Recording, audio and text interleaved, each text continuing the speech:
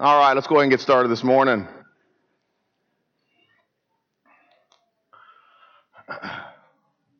First of all, I want to thank my wife for bringing me a cup of water.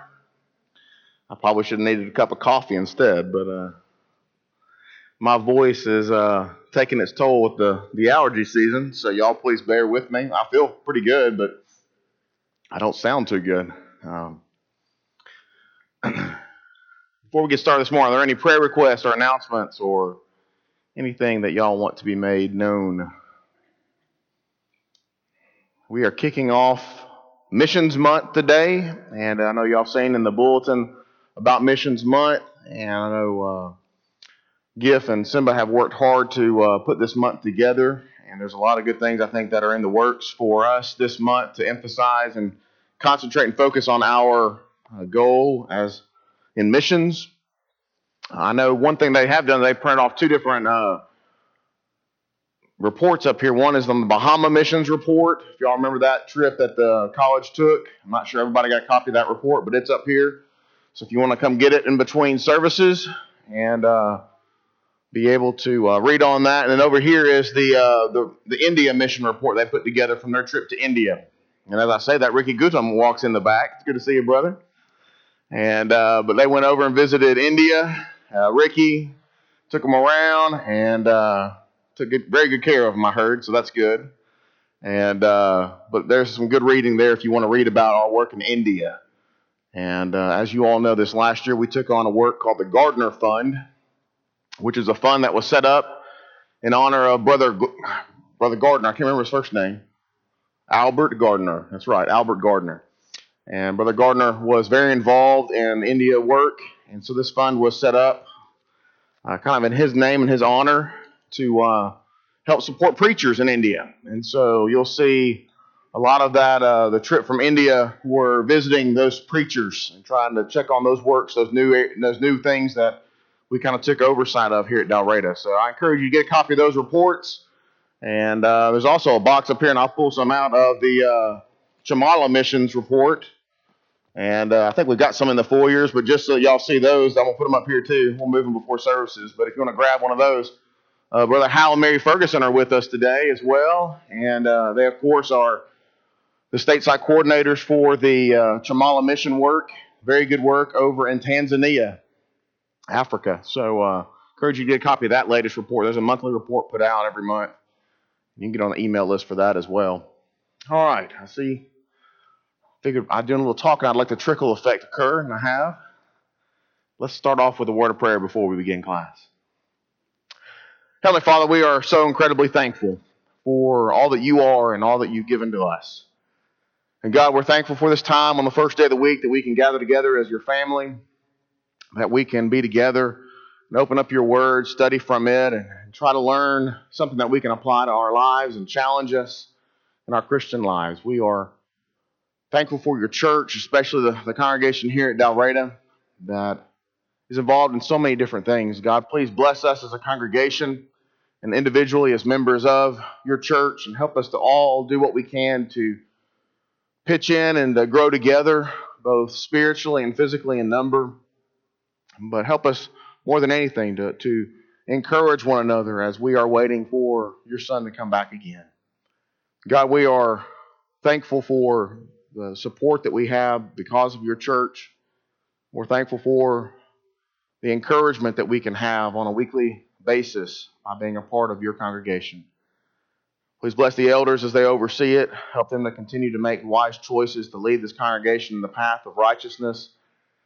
And God, be with us as members as we diligently work and that we pitch in to do what we can to support those things which have been directed by the elders and those good works that have been set forth, that we might make an impact not only in our community, but in our state and in our country and even around the world. God, most of all, we're thankful for Jesus, and we're thankful for his sacrifice on the cross for our sins, and it's through his name that we offer this prayer. Amen. We left off last week, and I'm going to do this last slide of the final study of Satan. As we think about the enemy of the camp, and as we concluded our lessons last week on the enemy of the camp, I really wanted to end with this question here: is can we conquer this enemy? Because when you think about the overwhelming temptations that kind of encumber us, those things which confront us on every hand, sometimes we kind of ask ourselves is, can we get through this? Are we able to endure it? Are we able to ultimately conquer Satan? He seems to get us on every side and every angle that we have. I think some of us get encumbered with the idea of discouragement sometimes. And I believe that is used against us and making us think that we don't have a real shot at victory.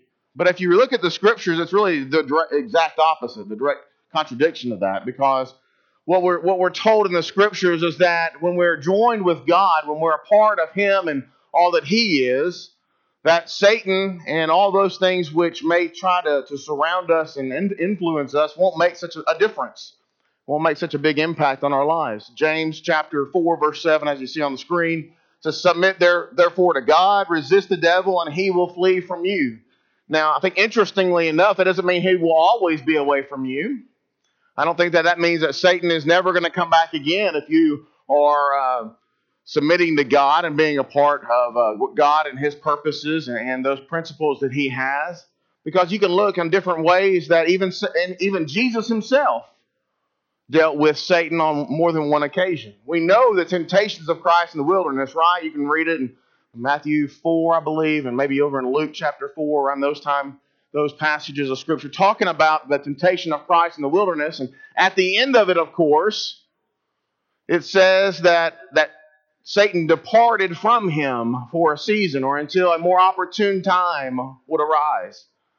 And we really can see maybe not the direct impact of Satan later on in Jesus' life, but I think you can see how Jesus struggled and how Jesus was suffering, especially toward the end of his life, right?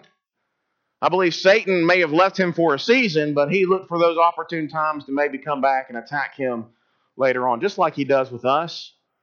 We submit to God. We will understand that the devil will flee from us, but it won't be a permanent fleeing. I believe he's going to look for those opportune times to come back. But what we can really understand is that with the mechanics of how Satan works, is that we are able to still resist him and stop him from doing those things which he purposes to do. 1 Peter chapter 5, verses 8 and 9. Be of sober spirit, be on the alert. Your adversary, the devil, prowls around like a roaring lion, seeking someone to devour. But resist him, firm in your faith, knowing that the same experiences of suffering are being accomplished by your brethren who are in the world. And we finally see the idea in Matthew chapter 4, which I've already alluded to, the idea that Christ was able to defeat the temptations of Satan, and so can we. Look at the example that we see there of Jesus Christ in Matthew chapter 4 when he endured those three different temptations in the wilderness. And what we see more than anything is that we have the ability to make the choices to turn against Satan, to turn aside those temptations, to turn aside from falling prey to those things that he wants to do to us, that he seeks to devour us, but we're able to shut his mouth. How? Well, we look to God. Again, if you look in Matthew chapter 4 and the example that we have of Jesus spurning the temptations of the devil, what you see is Jesus did so by turning to God. Every time Jesus opened his mouth, what did he utter? Words of God, words of Scripture that God had inspired to make sure that those things would properly be able to combat the devil and to make it where he will not prevail.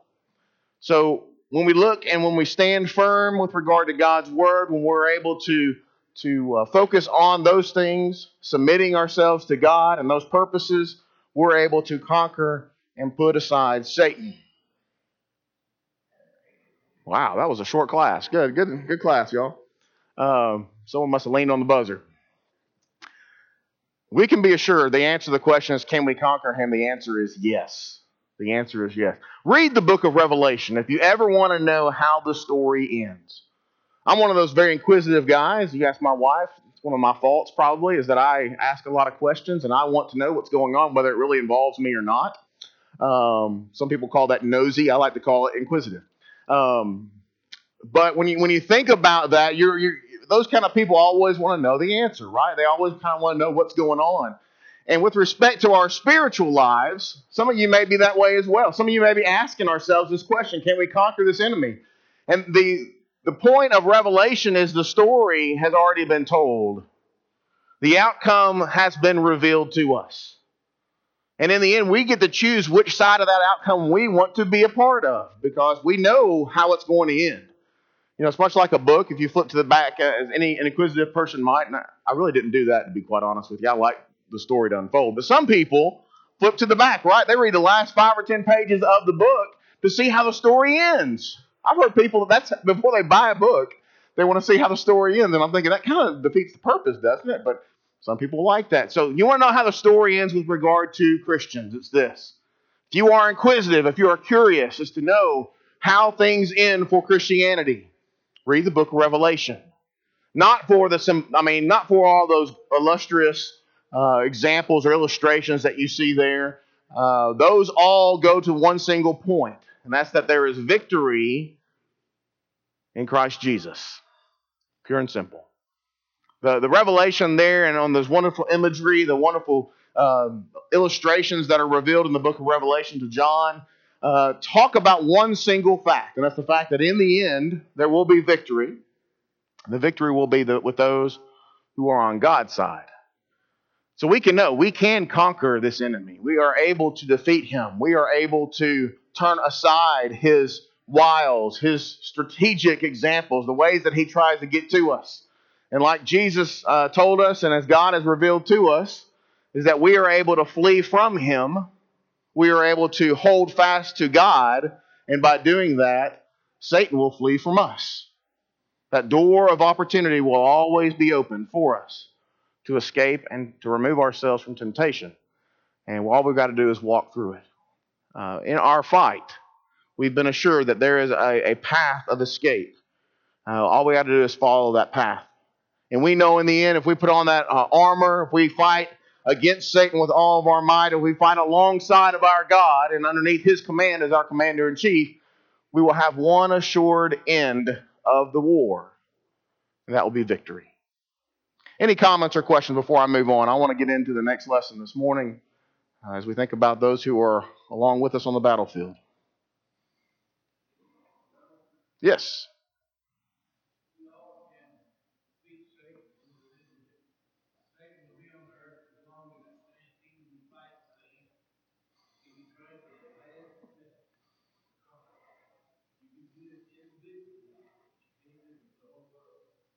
I think it's interesting that you're right, Walt. It's an individual fight and struggle. I can't fight Monica's battles for her, unfortunately. Now, there are some things that I can do to help, I believe, along the way, as her husband or as her friend, as someone who loves her very much. But in the end, we're all fighting our individual battles against God, much like Jesus was by himself during the wilderness temptations. I mean, it's up to Jesus. It was up to him alone to have that. Now, I think we all come into play as those comrades on the battlefield, so to speak, right? That we can do the encouragement, we can be there and support them. I think that's why attendance in church services is so very important. It's not just that we worship God. That's important too, don't get me wrong. But the byproduct of that focus and that intentional actions of ourselves, of gathering and meeting together, brings about a support group and a support system that cannot be rivaled on this earth. You're right, Walt said that Satan's going to be around until the end of the earth, and he's right. That's why he's called the Prince of the Earth. That's why God has given him this as his ability, and he confined him to the earth. And so he'll be around as long as earth is here. But what we know assuredly, though, is that he does not have all the power. And I hope that we've been able to kind of see that in this lesson. Yeah.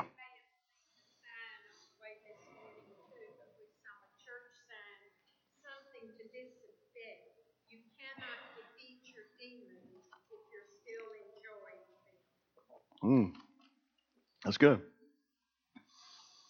I mean, we've got to make the choice.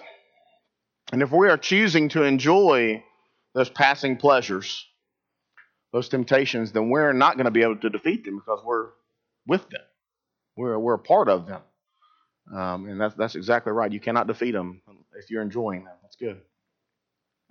All right, let's flip to the other side. We've been talking about Satan, talking about the things that are kind of against us as we are in the battlefield of our spiritual war. Think about those who are on the battlefield alongside with us if we were choosing to fight alongside with God. And those are, I labeled this lesson, of course, being messengers on the battlefield. A lot of us look and consider and think about angels. And I think it's a very intriguing study. In fact, if anybody wants to study further, I've got a great book, and there's no way I can go through a whole book, but this is a great book here. Sister Wynell Main.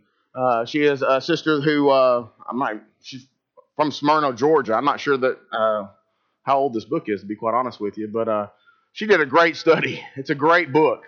I encourage you. It's just called An Investigation of Angels. And you can spend a whole quarter studying what she's done. And this is a study. And it was propelled, the study from her was propelled, if you read the kind of introduction here, is that some comments that were made in the line of the grocery store. When you think about the comments that people make about angels and the comments that people make about spiritual things just haphazardly sometimes, especially those of the denominational world, those that have kind of fallen prey to some of the fallacies that are out there regarding angels and the spiritual beings.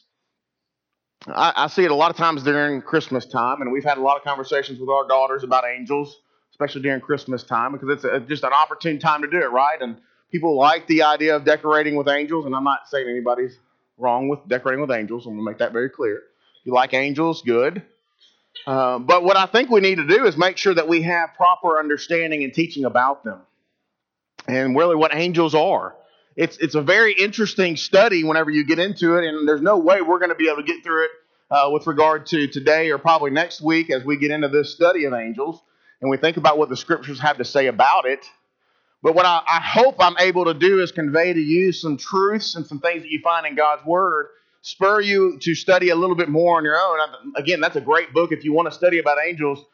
She really looks at it from a biblical perspective, try to debunk some of the things that have been put forth by religious fanatics in this world and historians who have tried to argue certain things and I believe that are not biblically supported. And so it's important for us to kind of look at the Bible as our text as we think about this. First, I want to look at angels really as the words for angels. And there are really two words that you think about, and I am not a linguist, and I'm not going to put Giff on the spot to come up here and give us a dissertation on the Hebrew and the Greek words for angel. I'll do a very impartial job, and he can correct me later if I'm wrong. But the word angel is actually a transliteration of the Greek word, angelos. And angelos is the word that's used in the New Testament for angels. And then it's also, then that word angels is what we translate the Hebrew word in the Old Testament, which was malach, or something like that. Malach, is that pretty good, Giff? I'm not a Hebrew person at all. But that Hebrew word that is used in the Old Testament for that we see translated as angels. What's interesting of both of these words is that nowhere in the definition of these words are they referred to as a spiritual or heavenly being. The basic definition, in fact, the word angelos in the Greek is the one who is a messenger or someone who brings tidings, brings news, brings information. In the Old Testament, the Hebrew word is used for someone to dispatch as a deputy or a messenger. So again, this idea of a messenger is what rings true with both of the intrinsic definitions for these words that are used, which would be, by the way, why I've called messengers on the battlefield, not angels on the battlefield, or angels in the outfield as the movie is, I guess. But we're talking about messengers on the battlefield because when you look at the very essence of these words, these heavenly beings, these spiritual beings, were not and are not, I argue to say, beings that go around with wings and halos on their head and those kind of things that we see pictured and portrayed around the world today. In fact, when you kind of dig into what an angel is, or what these heavenly messengers are in the New Testament and the Old Testament, that outright picture does not come into play typically. Now, there's a couple of instances about the cherubim and the seraphim, which I want to get into, which, as a spoiler alert, cherubim and seraphim are never called angels either. So I think it's important for us to understand that those kind of depictions of the cherubs or the seraphs in the Old Testament scriptures are never called angels, never called these the angelos or the malach. That's not what they're called. There's a different word for those beings that were created by God. for specific reasons. We'll get into that later. But when we think about angels as a traditional or a conceptual general discussion, it really is not biblical for us to think about them in the ways that we often do. What we need to look at and how they've been able to translate. By the way, these words, especially angelos in the New Testament, is used in instances where the word angel is not translated. Well, how do we know whether to translate it as angel or messenger in the New Testament? Well, you can get in that word study and discussion all you want to. The bottom line is you look at the context to see usually how that word is translated, whether it's translated as messenger or whether it's translated as angel with our English language. What would really be an accurate explanation or translation would be that every time you see the word angelos, you could just translate it as being messenger. And imagine the kind of interesting discussions you would have then there, right? Because you'd have a messenger in one situation who may not be a heavenly being, but then later someone called the exact same thing messenger who would be possibly a heavenly being. And so, but the point and purpose of that is that word in and of itself does not dictate or connotate necessarily a heavenly host or a heavenly being, a spiritual being. What has dictated whether or not it's been translated angel in our New Testament text or Old Testament text would be its context as to see whether or not it would be referring to someone who would not be of this ethereal world, this physical world. It would be somebody of more of a spiritual origin. So that's just kind of the basic intro that I want to kind of lay as a foundation as we kind of move forward, talking about angels, talking about these spiritual beings that are on the battlefield with us, because they're embroiled in this fight with us. When Paul is talking to the Ephesians to be cognizant about those that are spiritual beings, those that we're fighting against principalities and those kind of things that we're fighting against, we can also translate and kind of indicate in our minds that we're not fighting alone. We're not fighting alone. We're fighting together with other Christians. We're fighting with God, as we've already talked about, as our commander-in-chief. And also, in an additional sense, there are messengers. There are these angelic beings that are also there on the battlefield fighting against Satan, fighting against those schemes that he has developed for us and to try to pull us down. But they're things that we don't always see. There's things that we may not always comprehend and understand. And again, as we get deeper into this kind of thought process and contemplating the spiritual versus the physical, we've got to understand that there are some things that have not been revealed and more than likely will never be revealed to us as we're here on this earth. But there's an element to our fight and to our battle where in fact these heavenly beings are right there alongside with us. Hebrews talks about them ministering to the saints, ministering and being there for those who are God's people. And you see examples throughout the Old Testament, and I think even in the New Testament, possibly of how angels may act and work and be a part of this battle. I don't want to get into guardian angels just yet. I may do that as a side note and after this lesson because I think it's important to discuss that. It's a concept that a lot of people struggle with, whether or not we all have our guardian angels in this world. It's a good study to think about. But what I want to think about before we jump off into this study is I just want to lay this basic foundation here is that when you see the word angel, you really in your mind should replace it in your mind with the word messenger. And that will give you a much clearer maybe idea and concept as to what this being does. Because in every instance where an angel is involved in the scripture, he is sent by God to perform or to do or to say something to convey a message to someone else that God wants to convey that message to. So quite literally, they are God's heavenly messengers. And so in our minds, we've got to put out that side, that picture, that image of the winged being fluttering around with a halo on his head, because that's not what the scriptures portray it as. And if we want to follow after the scriptures, we want to make sure we have a clear understanding as to what in fact is the duty, the role, the characteristics of angels as they are involved in this world. So who are the angels? First of all, I want to start off by thinking about some of the basic just concepts of angels. First of all, they are created by God. Angels did not come to be or just not always be. They came to be by God. They were created. They're part of God's creation. You can look in multiple different passages, and I put Colossians 1:16 up here where Paul, of course, is talking to the brethren at Colossae, and he says, therefore by him all things were created, both in the heavens and on the earth, visible and invisible, whether thrones or dominions or rulers or authorities. All things have been created through him and for him. Of course, that's the involvement of God, of Christ, who is God, involved in the creation of all things. So there's only one eternal being. That one eternal being would be God. God is the only one who's eternal. I don't know how many different ways to say the same thing. I want to make sure and make that point to you. Because what the scriptures indicate to us is that angels and everything else that's seen and everything else that's unseen, the invisible or visible, have been created by God. There's several other passages that you think about, and of course we see over in Genesis chapter 2 and verse 1 talking about that all of creation was very good. But look at Nehemiah chapter 9 verse 6. A couple of scriptures here that I just want to point out with regard to the angels and their creation, their involvement. Ezra chapter 9 verse 6.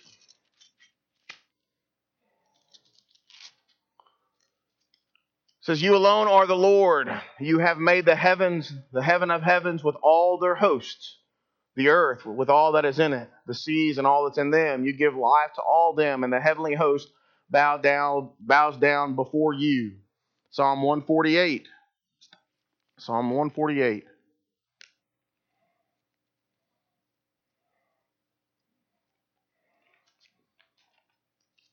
Verses 2 and 5. Psalm 148, 2 and 5. Praise him, all his angels. Praise him, all his hosts. And then down, verse 5. Let them praise the name of the Lord, for he commanded, and they were created. A couple of verses there. There's a couple more we could mention. I don't think there's a need to necessarily this morning. One verse would be enough. But what we see in the scriptures is that God created all the heavenly beings, including, in this case, those that we would call angels. Those that are the heavenly hosts that you see referred to there. In fact, there's a lot of different words, not just angels, that are used for these heavenly beings. I guess I shouldn't just run over that fact as well. There's some other references in the scriptures that call them heavenly hosts, call them mighty ones, that call them holy ones, heavenly beings, or sons of God. You see those phrases used at different times and different points by different writers to refer to these heavenly beings that we would usually call as angels. And so what we know for sure is that they were created by God. And second, they're not physical. Now, I probably should have put an asterisk there to some extent, because usually when we think of not physical, we think of things we can't see, touch, smell, all the five senses, right? Well, angels are kind of different with regard to that, because there are instances, and we have multiple biblical examples we'll get into and talk about, where angels actually have been seen. Angels have been seen. I don't believe, and I was trying to find last night, any instance where someone touched an angel. What was that? Was that a show, Touched by an Angel? I think it was, isn't it? Anyway, so I don't know if there's any biblical reference of being touched by an angel, except you might argue Isaiah. We get in Isaiah chapter 6, although the angel did not actually touch Isaiah. What the scripture says that he used a coal, right? And the coal is actually what touched Isaiah. So you could probably get a little bit hazy there if you want to get argumentative about whether or not the angel technically touched him or not. So can you touch an angel? I don't know. I'm not sure. And y'all correct me if y'all know of an instance that I maybe missed. But I cannot recall a time whenever a human in the scriptures talked about touching an angel, or an angel actually touching a person.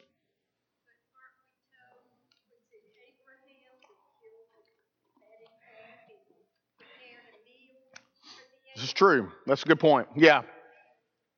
There was no touching in that, but they did actually partake of food. So that could be the idea of what Neil mentioned is the idea when Abraham, we'll get to Sodom and Gomorrah in a little bit, but the idea when they came to Abraham and told them about the damnation of Sodom and Gomorrah, that he welcomed them in, I believe, and cooked for them. Or Sarah cooked for them. Probably the wife cooked, really. But they cooked a meal for the angels, entertained them. And so I guess you could say they ate.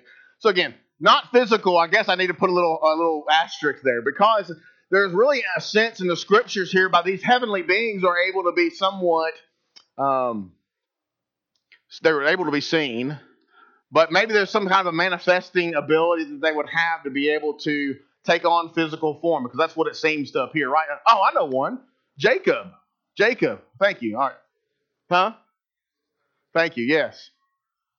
The idea of Jacob wrestling was, yeah, that's right. He was. So I take that back. Okay.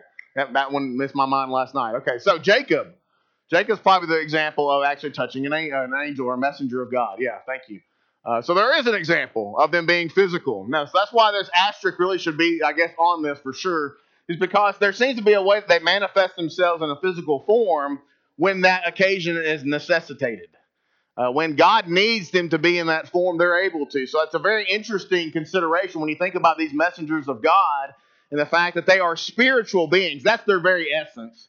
I mean, they're talking about being the hosts of the heaven, that kind of thing. So they have this very spiritual composition. But in themselves of being able to be spiritually composed, they also have the ability to take on the form of man and be recognized as such. Okay? Oh, thank you. Okay. Angel touched Peter. So you could say you could be touched by an angel then. All right. I'm glad y'all pointed that out. My brain was tired last night. So, all right. So there are some times, again, that they can be physical. So I guess saying not physical is not, I don't think they were made physically. They were made spiritually. They were spiritual beings. But there are multiple examples of them being either appearing physical in form or actually having some type of physical substance about them. Because you can't touch somebody, obviously, if you're not physical. You wouldn't be able to wrestle with somebody if you weren't physical. I mean, that would be kind of a funny wrestling match, wouldn't it? I mean, you can't wrestle air. I mean, you would win every time, right? So there had to be some physical form, but they weren't created physically. Maybe that's the way I need to rephrase this on the slide. They weren't physical with regard to their creation. That was not their sole purpose. On the other hand, of course, as humans, we are physical. And so we are very different beings than those heavenly beings would be with regard to the way that we were created. Scriptures indicate that angels are not married. And so I thought this was an intriguing point that I wanted to point out to you. And you see this in Luke chapter 20, Matthew chapter 22. Both these passages of scriptures are the commenting about kind of how we would be after death. And so Jesus himself is talking about the fact that we would be like angels, which are not given or married. They're not given to marriage. They're not given to one another like we are here on this earth. So the argument's usually that the angels would not experience that type of marriage or those kind of physical unions that would be in the heavenly realm. You wouldn't have that. And of course, I think you see reasoning why. There's not a need. There's not a cause for that on the spiritual level. The reason why man needs woman, the reason why a man needs a wife is because we have a physical need, and it's not good for us to be alone. I'm not just talking about physical as in a sexual need, but I'm talking about the idea of a physical loneliness kind of a need, or the need to be completed physically by that person. And so there's also the argument need for procreation as well, that the sole reason for marriage, which is very interesting when you think about the functioning of marriage. What would be one of the sole functionings for marriage? Well, of course, we see it as a union of two to jointly support and supply the needs of one another. That's why I believe Eve is called Adam's helpmate, because there was a need for a helper there in his life. But you also see the scriptures talking about the idea of man and woman two becoming one flesh, and that reasoning being by having children to go forth and multiply with regard to a purpose behind that union between man and woman. It's, by the way, one of the arguments we made in the state of Alabama in our filings against homosexual marriages with the United States Supreme Court is the idea that when you look at the purpose and the reason behind marriage, the reason is for procreation. You can't procreate. A homosexual couple cannot procreate themselves. And so that would be one of the arguments that you would make. And I think it's a very valid argument when you look at the scripture. Those needs are not there for spiritual beings. Why? Because the physical doesn't matter. And the spiritual needs are much different than physical needs. We can sometimes get them all intermixed and intermingled because we're humans. That's what we do. I mean, we make things much more complicated and confusing than they have to be. God, on the other hand, has a very clear and concise idea about spiritualness, right? There is a spiritual need for union, but that spiritual need for union is what? Between the Spirit and who? God. God. That's how he tries to elaborate and describe our involvement with regard to the Lord's church and Christ, right? The whole idea of the bride and the groom and that kind of a concept really kind of resonates with us because of that need spiritually to be unified with God again. And that's what becoming a Christian allows us to be. We are the bride of Christ. That's his church. And so because of that, we kind of see that. But spiritually speaking, the need for a physical marriage is not there. And Jesus indicates that when we arise, when we are resurrected, there will not be marriages. There will not be that need. There will not be that relationship any longer. And he compares that to the idea and concept of angels, that they are not given in marriage, so therefore we would not be. Angels are immortal. Again, we used the word a minute ago of eternal. Angels are not eternal. I like to think of eternal as no beginning and no end. The arrow that has arrows on both sides, right? Immortal are just like our souls. In fact, we are immortal, not physically speaking, but spiritually speaking. We also are like angels when we were created. Is that we are immortal as well. Not our physical bodies, but our spiritual body. That we are going to be immortal. We will not ever die with regard to the spiritual sense. Well, I guess you could argue the second death would be going to hell, but I don't want to get into that too much. The idea is that our souls will endure. And so just like the angels, we have no end. You could say our souls are immortal because of no ending. And so you read the scriptures here, and the scriptures indicate the fact that angels also are very much like that there is no end. They were created. However, there will be no ending with respect to them and their existence. Luke chapter 20, verse 36, real quick. For they cannot let's say this is Jesus. Let's just back up a little bit with regard to, this is the scripture we talked about a moment ago. Talking about the resurrection. Whose wife will this person be? Verse 33 was the question for all seven had married her. Well, Jesus goes on to answer. Verse 34, he says this. The sons of this age marry and are given in marriage. Verse 35, but those who are considered worthy to attain to that age and to the resurrection of the dead neither marry nor are given in marriage. For they cannot even die anymore, because they are like the angels and are sons of God, being sons of the resurrection. And so you see there with respect to our comparison again of being like the angels, not just not given in marriage, but we also cannot die, it says. Cannot even die anymore. There in verse 36, the idea that angels do not have an end with respect to their demise or destruction. They do have an end of eternal torment if they have chosen a bad pathway, but we talked about that last lesson. There's an indication in Scripture that angels have the ability to have superior strength. Superior strength. There's multiple scriptures that talk about this increased ability and an amount of strength. Look at Matthew chapter 28, verse 2. Matthew 28, verse 2. And of course, here's the earthquake, and this is after Christ was crucified, laid in the tomb. Verse 28, chapter 28 talks about the resurrection there on the Sabbath. Verse 2 says, and behold, a severe earthquake had occurred, for an angel of the Lord descended from heaven and came and rolled away the stone and sat upon it. And so you see, well, what does this mean about superior strength? Well, if you look back and you look around this situation about this stone that had been placed in front of the tomb, the concept that is conveyed in the scriptures is that stone was so heavy that no man could roll it by themselves. Here, the scriptures indicate that an angel, in fact, did roll that stone away from the tomb with regard to the resurrection. Look at 2 Peter chapter 2, verse 11. 2 Peter 2:11.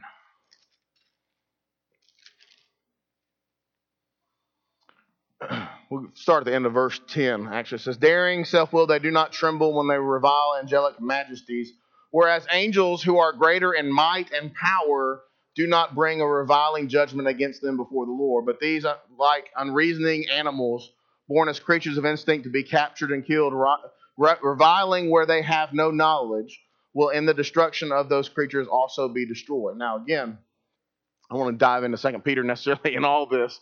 You can get into a lot of discussion about this section of passage of Scripture. It's a great description here of some of the things that they were dealing with there in that present age. But the point to be made from this, the inspired writing by God says that angelic majesties, these angels, they are greater in might and power than those who are around them. In Psalm 103, real quick. This will be the last one I read about the power. But I think it's very interesting to consider this, the idea that they have more power and more strength than humans. But 103, verse 20, says there, "Bless the Lord, you his angels, mighty in strength, who perform his word, obeying the voice of his word." And so you see there the idea of the commendation, the fact that they are mighty in strength. And again, that doesn't necessarily give the comparableness to humanity. But when you look at the sum total of the scriptures, talking about what angels are able to do and what they have done, it indicates that they appear to have superior strength. Probably, I would say, because of what Psalm 103:20 says. Why do they have superior strength? What must they accomplish? Those things which God has said. They're obeying his word. And so in order to obey his word, there are some times and some circumstances and instances where they likely had the need for increased strength versus what humanity would have. Now, there's an indication in the scriptures. I don't have the scriptures all written down here, and we're just kind of glance over this a little bit, but that they have superior intelligence and superior knowledge than humanity. And I'll say the one thing that they definitely have with regard to their intelligence and knowledge is the idea of their realization and knowledge about God that we don't have. We live by faith and not by sight. Guess what? Angels don't do that. Angels don't do that. They know God. They have seen God. They have seen his face. No man has seen his face, right? That's what we talk about in the scriptures. They can't take it. There will be one time when we're able to see God's face, and that will be after we're with him in heaven. It says we will see God face to face after the judgment, or maybe even at the judgment, I guess you could say. But angels have the superior knowledge and intelligence to be able to know that. They have other superior knowledge because of their ability, I believe, to look down upon humanity. There's descriptions in the scripture talking about how they rejoice, right? When a sinner comes forward and the sinner repents and the sinner is saved. Those kind of phrases that are used in the New Testament, how the angels in heaven rejoice. Well, if they're able to rejoice and they're not necessarily here with us to be able to see it firsthand, that means they have superior knowledge or intelligence or intellect that maybe we don't have. They have more information than we have. So that means they have superior knowledge and intelligence. And the final point that I want to point out about who the angels are, some of their characteristics, is the fact that there is a clear indication in Scripture that angels, of course, are below deity, but the fact is that they are above humanity when it comes to their placement and I'm not going to say their importance necessarily, but really I guess their sum total of existence there is kind of recognized as they are greater, not necessarily in value, but greater maybe in power because of this strength, because of this intelligence than man and the placement that God has. You see this in Hebrews chapter 1 and Hebrews chapter 2. And Hebrews chapter 1 and verse 6, and he talks about this creation here of the world, and we'll just start in verse 5. It says, "For to which of the angels did he ever say, 'You are my son, today I have begotten you'? And again, I will be a father to him, and he shall be a son to me. And when he again brings the firstborn of the world, he says, 'Let all the angels of God worship him.' And of the angels, he says, 'Who makes his angels winds and his ministers a flame of fire?' But of the Son, he says, 'Your throne, O God, is forever and ever, and the righteous scepter is the scepter of his kingdom. You have loved righteousness and hated lawlessness. Therefore, God, your God, has anointed you with the oil of gladness above your companions.'"